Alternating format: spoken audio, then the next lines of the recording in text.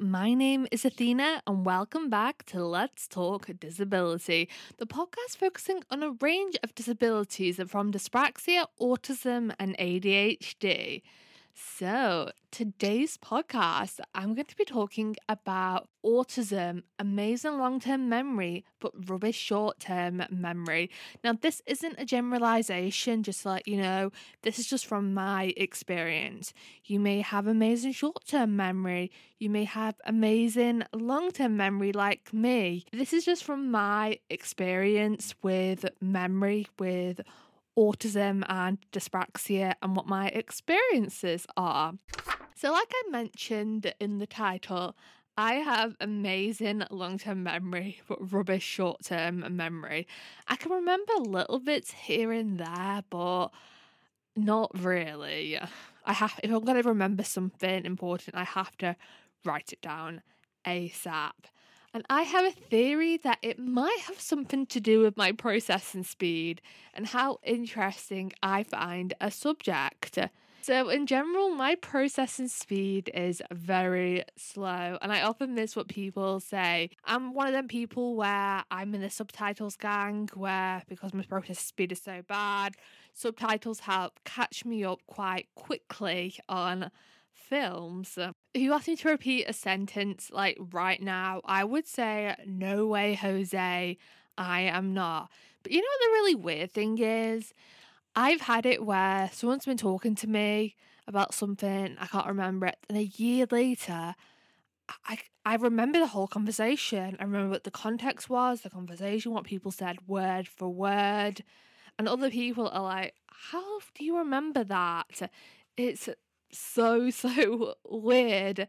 And I think if I enjoy a conversation or I find it interesting, it has a big impact on how my brain properly processes it, if you understand.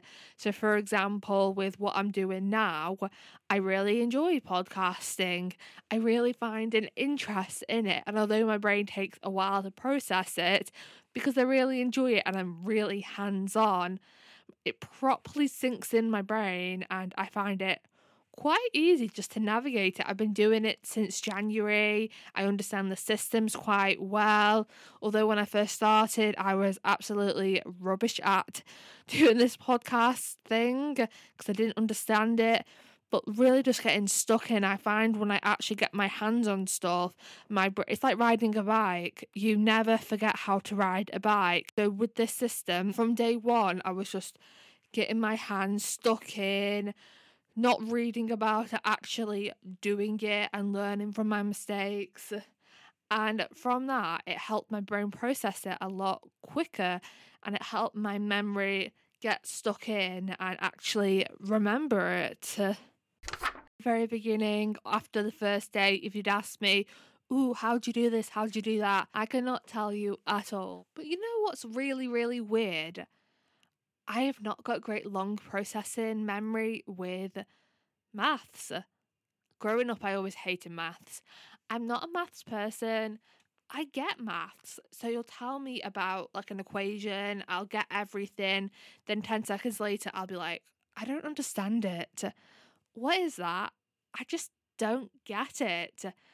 And I've had multiple people come up to me saying, "You will get it eventually.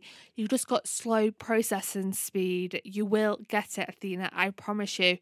But no matter how much I try, I just can't get maths. And I think it might have something to do with my brain processing and remembering things that I enjoy. My brain subconsciously knows that I don't enjoy maths, so maybe it doesn't put it in the part of my brain for long-term memory, or maybe I just have something undiagnosed where I'm just not great at math, got a rubbish long-term memory with maths, and generally things that I don't enjoy, but maths is a big one where I just don't know. And I failed my GCSE maths. I studied so hard on it. So hard.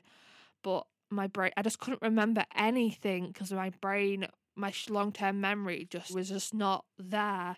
And in the moment, I'd remember it. But then after, I'd be like, "I can't remember it." Then I'd get frustrated. Then I'd get worked up. And looking back now, I think I just tell myself not to worry about it because I've been to university, I've been to college.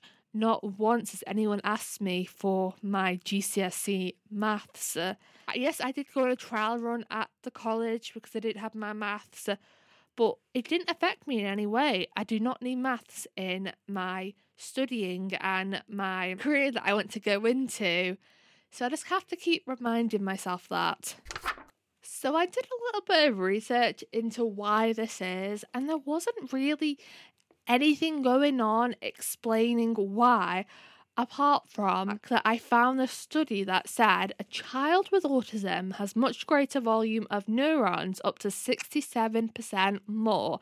Children with autism also display less active in the PFC when they are asked to remember and process information. Other autistics may have similar experience with this. Autism is a spectrum and can make us all different. And I definitely agree with that information, the last one where we're all different, but definitely looking at it with the neurons being different, maybe that has something to do with it. I think for me personally, I don't know. I'm very peculiar because most of the time I'm good at long-term memory.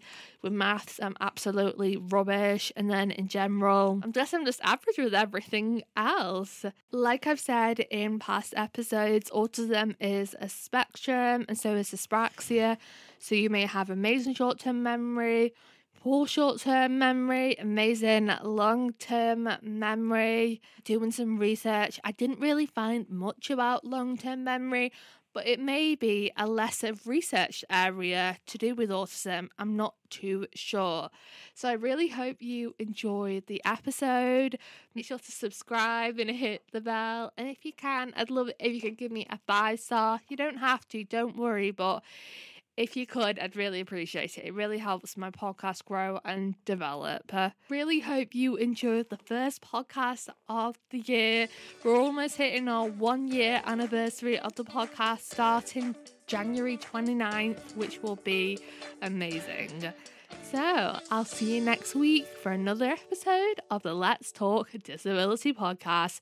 See you then. Bye.